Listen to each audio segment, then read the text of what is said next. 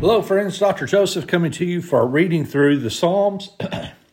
And I'm excited to join you today as we're going to be reading through God's Word. And I'm going to be reading out of the New International Version.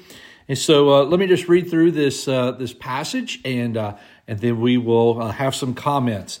So it says in verse 1, "An oracle is within my heart concerning the sinfulness of the wicked. There is no fear of God before his eyes. For in his own eyes he flatters himself, too much to detect or hate his sin. The words of his mouth are wicked and deceitful. He has ceased to be wise and to do good. Even on his bed he plots evil. He commits himself to a sinful course and does not reject what is wrong." Listen, verse 5. "Your love, O Lord, reaches to the heavens. Your faithfulness to the skies. Your righteousness is like the mighty mountains. Your justice like the great deep. O Lord, you preserve both man and beast. How priceless is your unfailing love. Both high and low among men find refuge in the shadow of your wings. They feast on the abundance of your house. You give them drink from your river of delights. For with you is the fountain of life. In your light we see light. Continue your love to those who know you, your righteousness to the upright in heart. May the foot of the proud not come against me, nor the hand of the wicked drive me away. See how the evildoers lie fallen, thrown down, not able to rise." Whenever we come to this passage, we see the introduction of this involves a reflection upon those that live a sinful life. He's talking about the sin of the wicked. And he begins in saying, verse 1, there's no fear of God. It says in Psalm 4, verse 1 and 14:1, "The fool says in his heart that there is no God." And that's the same thing with having no fear of God. It's almost as living as if God does not exist. That's a sin in that way. And then in verse 2, "For in his own eyes he flatters himself." He deceives himself in how he lives. And the way they talk about it is it's almost too much to detect or hate his sin.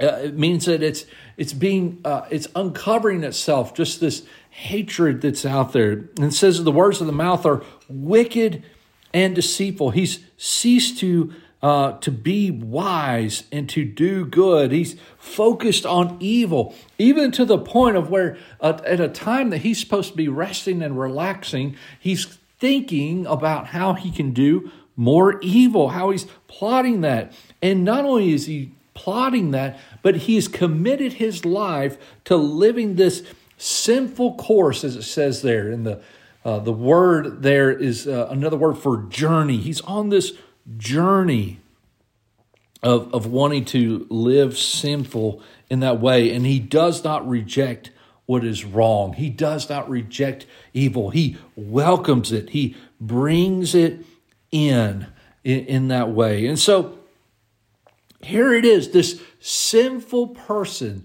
this sinful way of living that it's spoken of, it's seen, it's committed, a life that's committed to this. Well, what is the answer to a sinful life? An answer to a sinful life is the love of God.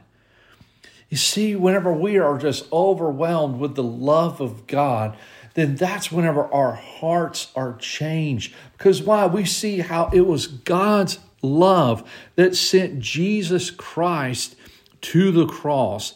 It was God's love that he had for us. For God so loved the world that he sent his only son to what? Die on the cross for our sin. And so that means then that his love is amazing. It's unbelievable.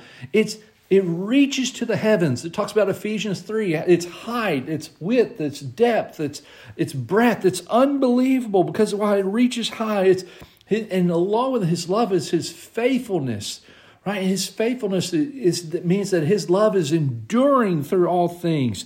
And along with his love is his righteousness. Because why? It's just love that he's showing. It's his mighty love. It's just love. And it's a preserving love that he has. It sustains us through all things. There's no price you can put on his love. You can't go out and buy his love. You are the one that were bought with a price, according to 1 Peter.